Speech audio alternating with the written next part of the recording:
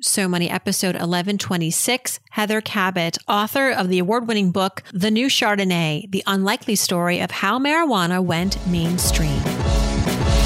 You're listening to So Money with award-winning money guru Farnoosh Torabi. Each day, get a 30-minute dose of financial inspiration from the world's top business minds, authors, influencers, and from Farnoosh herself. Looking for ways to save on gas or double your double coupons? Sorry, you're in the wrong place. Seeking profound ways to live a richer, happier life. Welcome to So Money. Once I started to meet some of the people who were behind that and to learn their stories and really kind of the crazy risks that they took to get into this industry, I thought, wow, this is a really juicy story. I want to learn more and potentially write a book about it. The story of how marijuana went mainstream is one about business, race, politics, and a culture in transition. Welcome to So Money, everybody. I'm your host, Farnoosh Torabi. We're exploring the world of pot today, something that I didn't really think we would do at this point in 2020, but here we are. I've found an incredible guest, Heather Cabot, who is the author of the new book, The New Chardonnay, an unlikely story of how marijuana went mainstream. Heather is an award-winning journalist, former ABC News correspondent, and anchor. Her book, The New Chardonnay, has been named a Good Morning America must-read and has earned praise from Publishers Weekly, Booklist, and Katie Couric for its deep reporting and entertaining storytelling. Heather takes us behind the scenes to this massive industry, from Snoop Dogg to Martha Stewart to suburbia, how this unlikely drug became widely accepted and legal in many states. Here's Heather Cabot. Heather Cabot, welcome to So Money. Thank you so much. It's great to be here. The New Chardonnay. That is your new book, The Unlikely Story of How Marijuana Went Mainstream. I'm in New Jersey, Heather, and we just legalized marijuana here. I'm not a marijuana user, but I'm now thinking I might try it because I can, and I hear so many benefits. Unlike what I grew up with, the message was don't do drugs, and marijuana was sort of like the gateway drug. What changed bringing us to your book? What was the pivot? Because now everybody from Martha Stewart to moms at pickup line at the school are talking of marijuana. Well, first of all, I just want to say I'm in the same boat. You know, I'm not a consumer myself. I grew up in the Just Say No generation. And really the inspiration for this book was that I was looking around in 2017 and noticing the things that you're talking about. Everybody from Oprah Magazine featuring THC-infused tea parties to Gwyneth Paltrow talking about cannabis at her Goop conference. And I just couldn't believe it. And then when I found out that there were some women in my network and women who I had interviewed for my first book, Geek Girl Rising, who were starting to make their own investments in these companies, that really floored me because I thought, why would they be investing in something federally illegal? So, of course, I started working the phones and learned that there was this business that was really exploding in the rest of the country that I really knew nothing about. And once I started to meet some of the people who were behind that and to learn their stories and really kind of the crazy risks that they took to get into this industry, I thought, wow, this is a really juicy story. I want to learn more and potentially write a book about it. But to your question, I mean, I think there are a confluence of factors that have played out. I mean, number one, I think when Colorado and Washington became the first two states to legalize recreational use in 2012, it really created this opportunity for people to see that you could actually make real money doing this. Mm-hmm. And in an environment that was heavily regulated, very much, taxed by the state, these were businesses that were generating, ultimately millions of dollars in tax revenue for states, creating lots of jobs.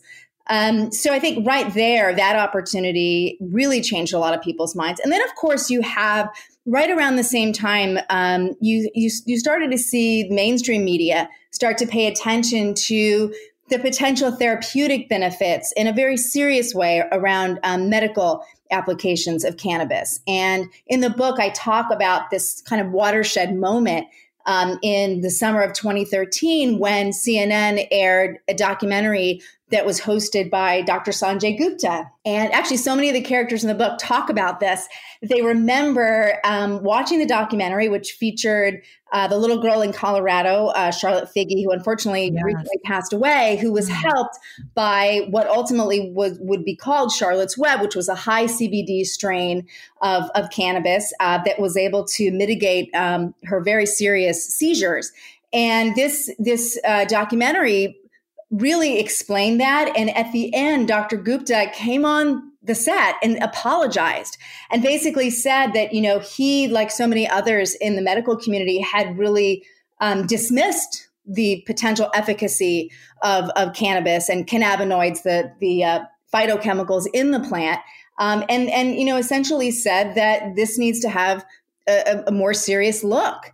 And so you had that, you had big business all coming around at the same time, and then a number of things happening in terms of, the political landscape shifting. And so that's brought us to this point, which is just amazing to me, again, given, that I grew up in the 80s, that 60% of Americans now endorse marijuana legalization. That's a statistic that just came out last week from Gallup, and it is the highest level of acceptance since Gallup started tracking attitudes about marijuana since 1969.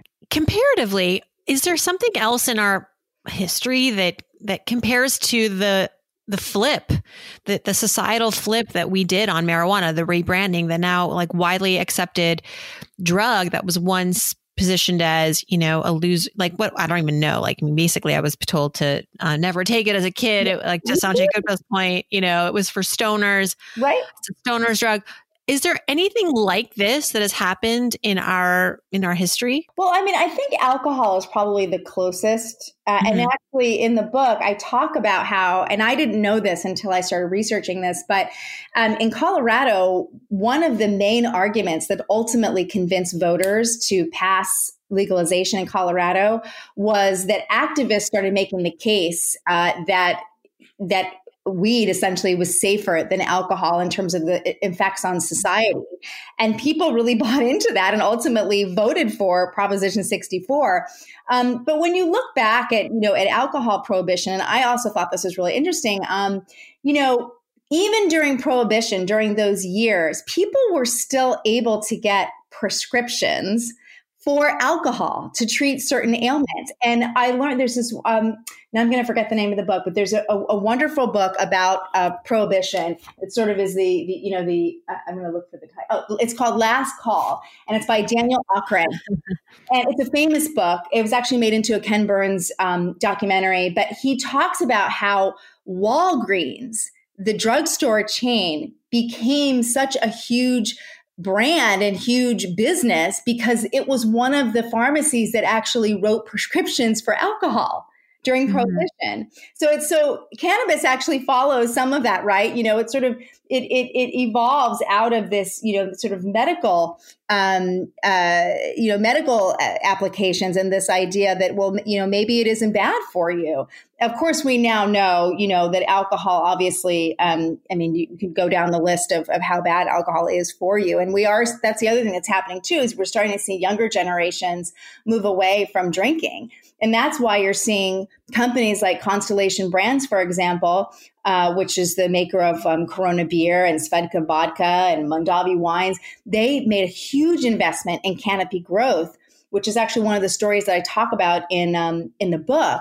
Canopy Growth would go on to become one of the first publicly traded cannabis company in the world, and still one of the largest. And Constellation made a huge bet in Canopy several years ago, because they were hoping that they would be able to create these THC and CBD infused beverages, which, by the way, will be hitting the market this summer.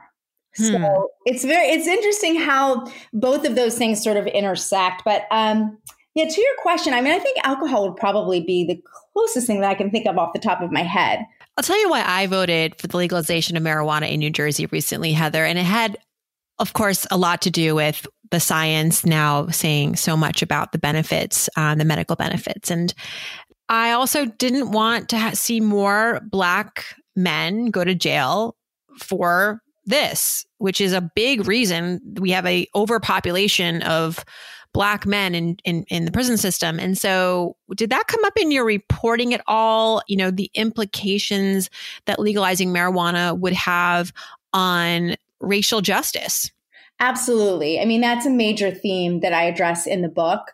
And it actually was one of the things that also drew me to this topic because I've just always been someone who is interested in social justice. I think one of the things that the new Chardonnay really exposes for people is that this industry, despite the fact that brown and Black people have been disproportionately targeted by the war on cannabis in this country, and as you referenced, you know, they are, you know, filling up and have filled up our prisons on these low-level drug charges. Despite that fact, those communities are not necessarily benefiting from the green rush.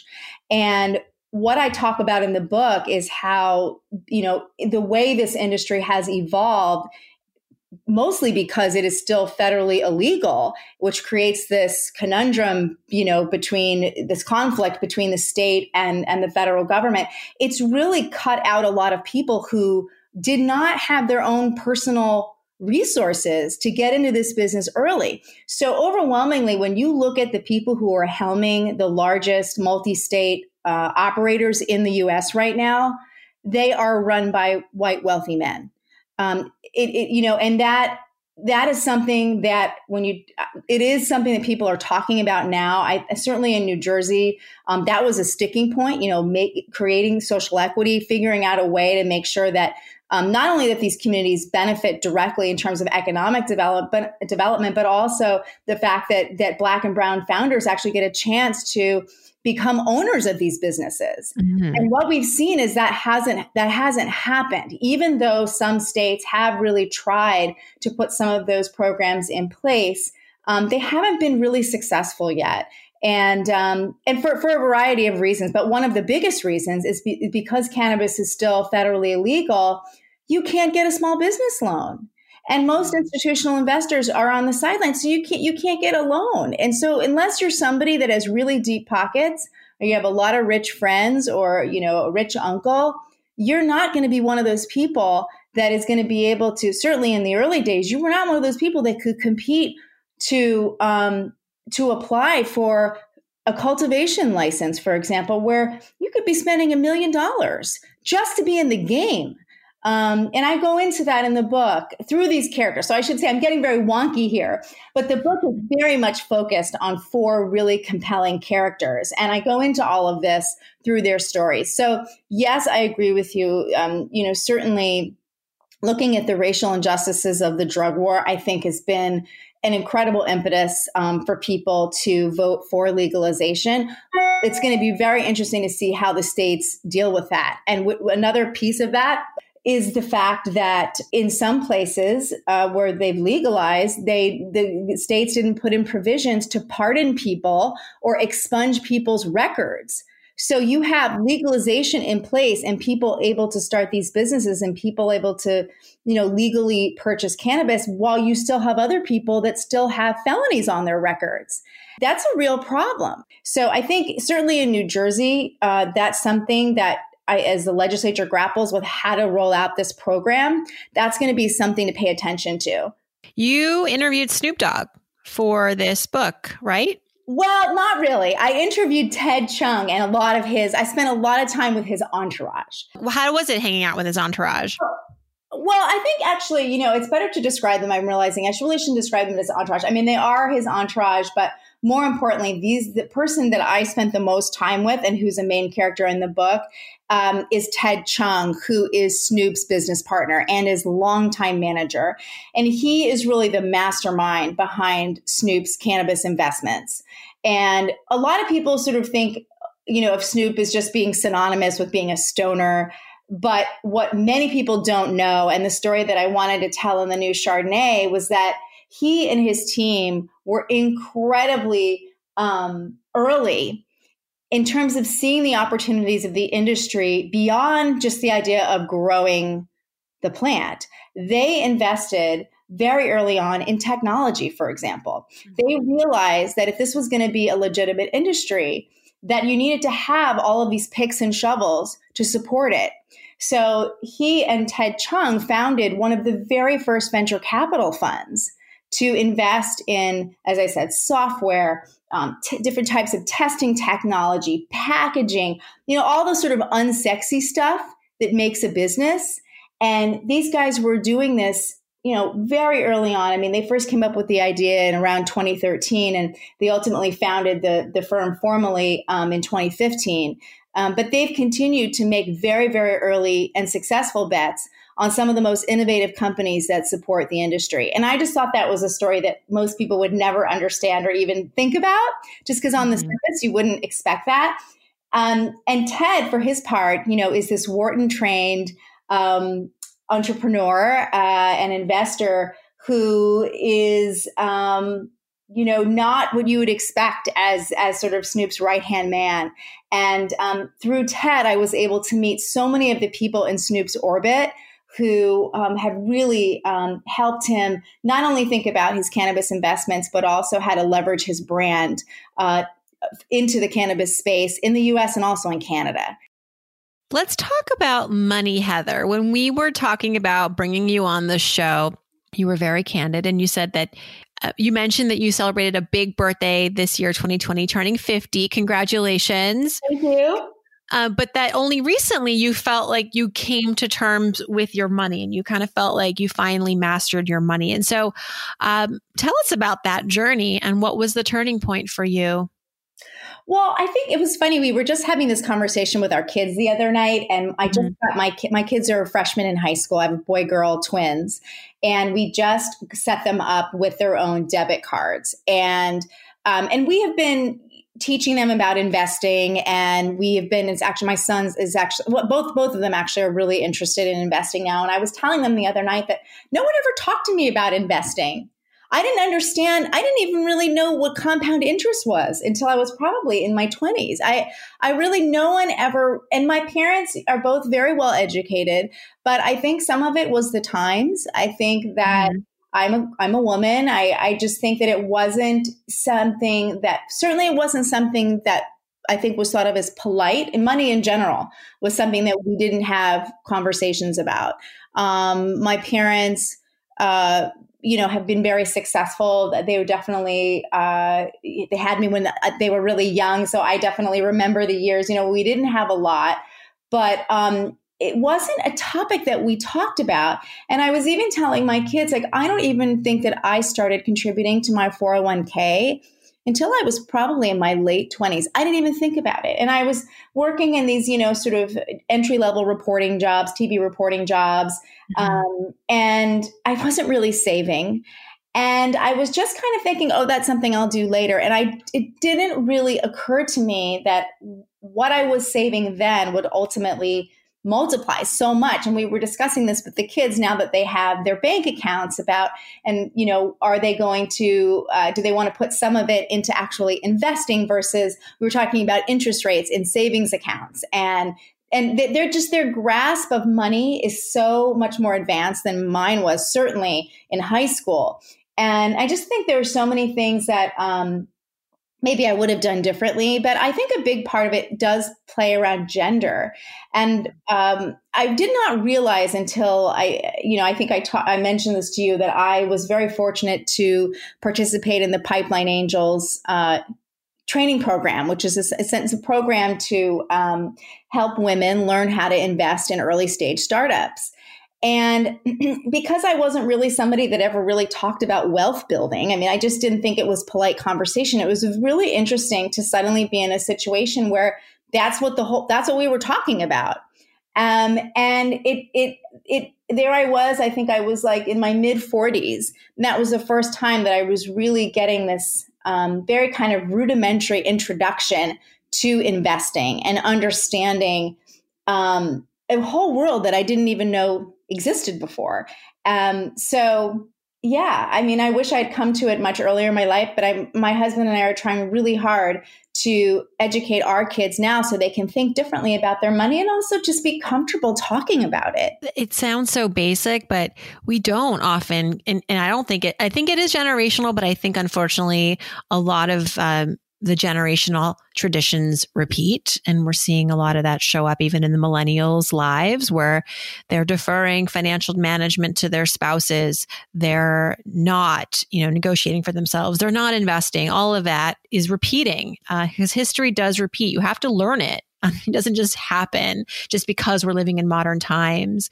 You mentioned, what you wish you had known or did. I'm curious because I'm 10 years behind, and I'm looking at my 40s as really an opportunity, the decade to fine tune, accelerate some of my investments, just to put more toward. Now that I know, that retirement isn't that far away. Like I gotta really get certain things in motion or more in motion.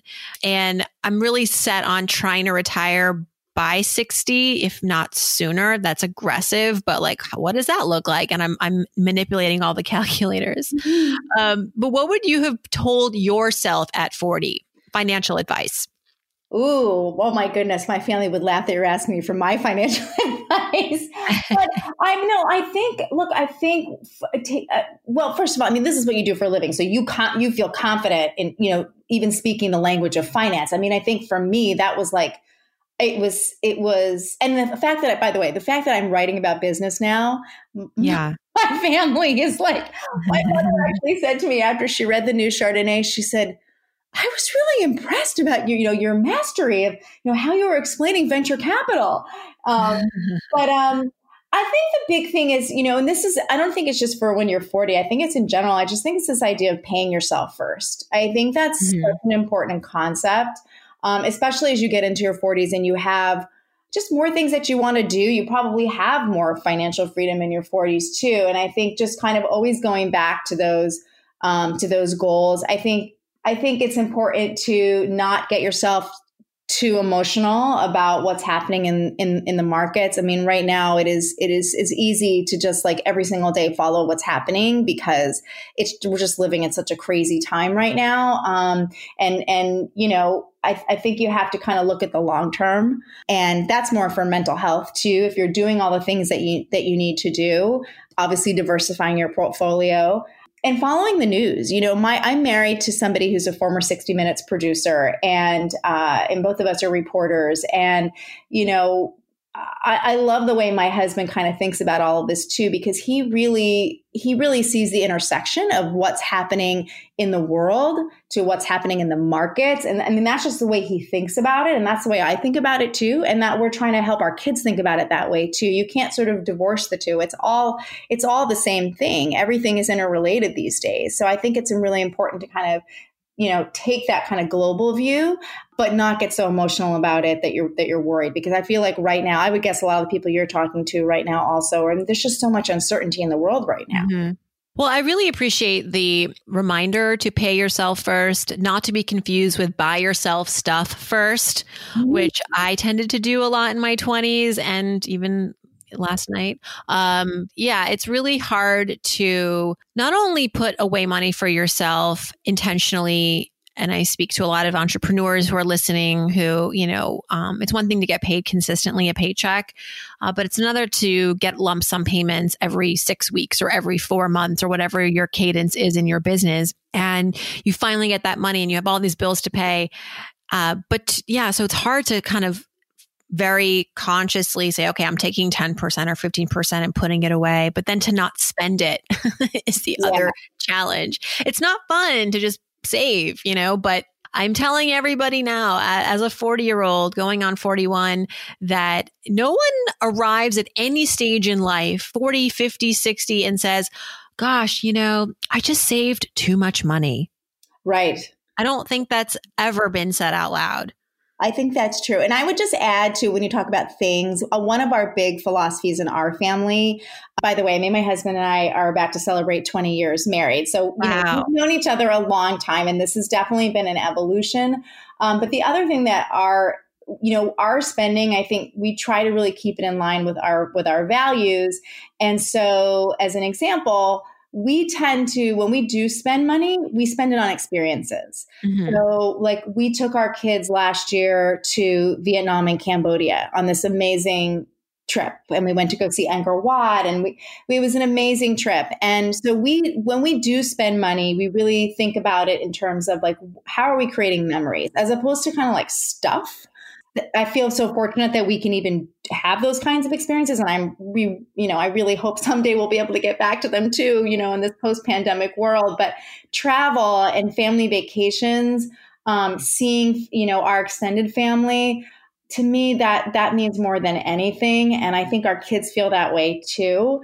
So I think that's also important too, as you think about saving and spending, what are you really spending it on, and where are you going to get the most joy? I feel like for us, that's something that we're really on the same page about.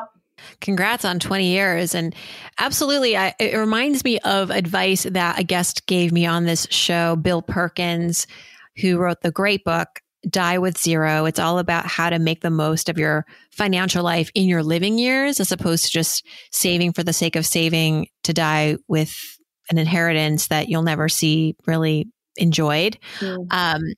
But he says to build up your memory bank. That your bank of memories is something that can never be too high. And it's the sort of thing that once the memory bank is filled with a memory, you can always go back to that memory. It's like this gift that keeps on giving. It's that, enjoying and going down memory lane and recounting those memories with your loved ones. It's this like ongoing asset that never diminishes. And especially now, right? When we can't travel and we can't see our family. I mean, we talk about it all the time and how lucky we were that we went on the trip, or even the fact that we had, so I'm Jewish and my husband is Hindu, and we decided to have a B'nai Mitzvah for our twins and a Jenya, which is a coming of age ceremony in his faith. And we weren't going to do a big thing. And we were like, well, why not? Let's just do it. And, his family came, my family came, and it was the year before the pandemic. It was the spring of 2019. And we have those memories now. Mm-hmm. We brought our family together from all over the country. And that was a really special thing. So I agree. I think those memories, I'm leaning on those memories right now. I'm so sad that we're not going to be able to be with our family for Thanksgiving.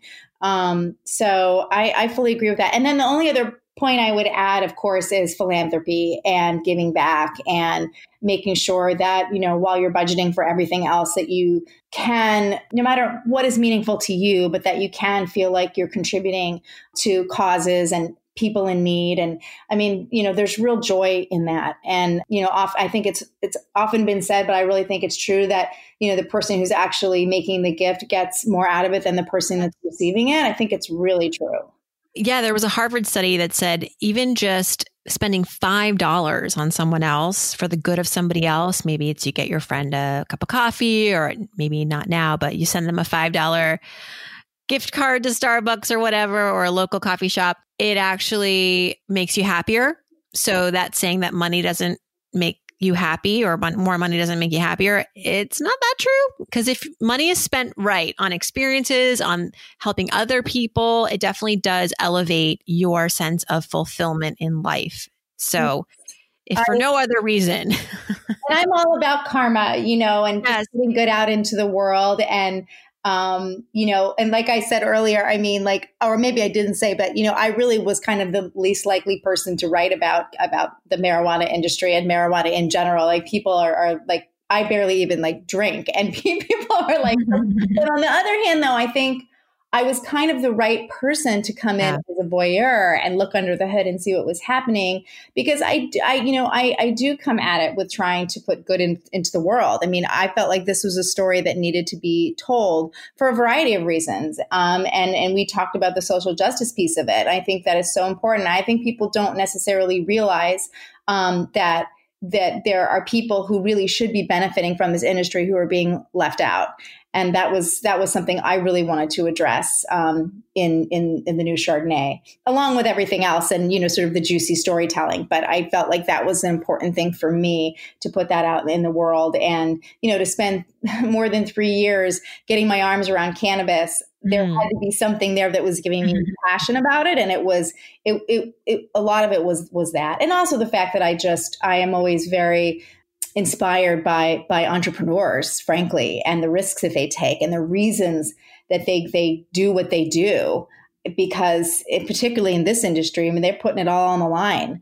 And so I find that really fascinating. And also just, I think it's motivating too, even if you don't care about cannabis at all. I just think that journey of the entrepreneur. Yeah, because really, and I have not read the whole book yet, but it is about cannabis, but really what you are unveiling is the narratives behind things like business and race and social norms and history. You know, it's fascinating. I think it's very encouraging to know that something as what seemed so fixed and set, right? Like it was branded, good kids don't do drugs, and cannabis was like the gateway drug and had this cloud over it that things can change.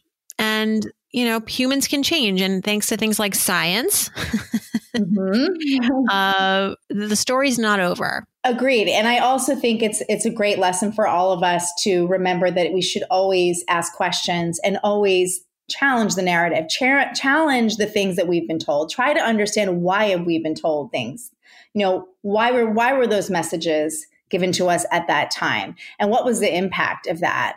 And I think that more than anything really drew me to this. Everything that I thought I knew about this was the complete opposite. From people, from the businesses that were being started, the motivations for people getting into this industry, even the people who use cannabis. It was so, I always talk about it as this Alice in Wonderland moment. And it really was. And that's really humbling. And I think as a reporter, but also as a human being, to realize that how important it is to not take things for granted that we're told, and to look underneath the surface and understand what's really going on. So I hope that people who read the book will be entertained, and you know, it certainly is a fun read with lots of suspense. But at the same time, I hope that they'll come away with maybe a new understanding and a new perception of you know, what this industry is all about and what it's becoming. Thanks so much, Heather Cabot. The book is The New Chardonnay: The Unlikely Story of How Marijuana Went Mainstream. Thanks so much for writing this. Thank you. And thanks for having me, and have a good Thanksgiving. You can learn more about Heather on her website, heathercabot.com. Her book, The New Chardonnay, is available everywhere. You can also follow Heather on social media, Instagram, heather.cabot. All this info is on the So Money Podcast website. And while you're there, click on Ask Farnoosh and leave me your question for our Friday episodes. And I'd love to hear what you think of the show. If you like the show, of course, I'd love for you to subscribe and leave a review. Let me know what you're enjoying. Every Friday, I pick a reviewer to receive a free 15-minute money session.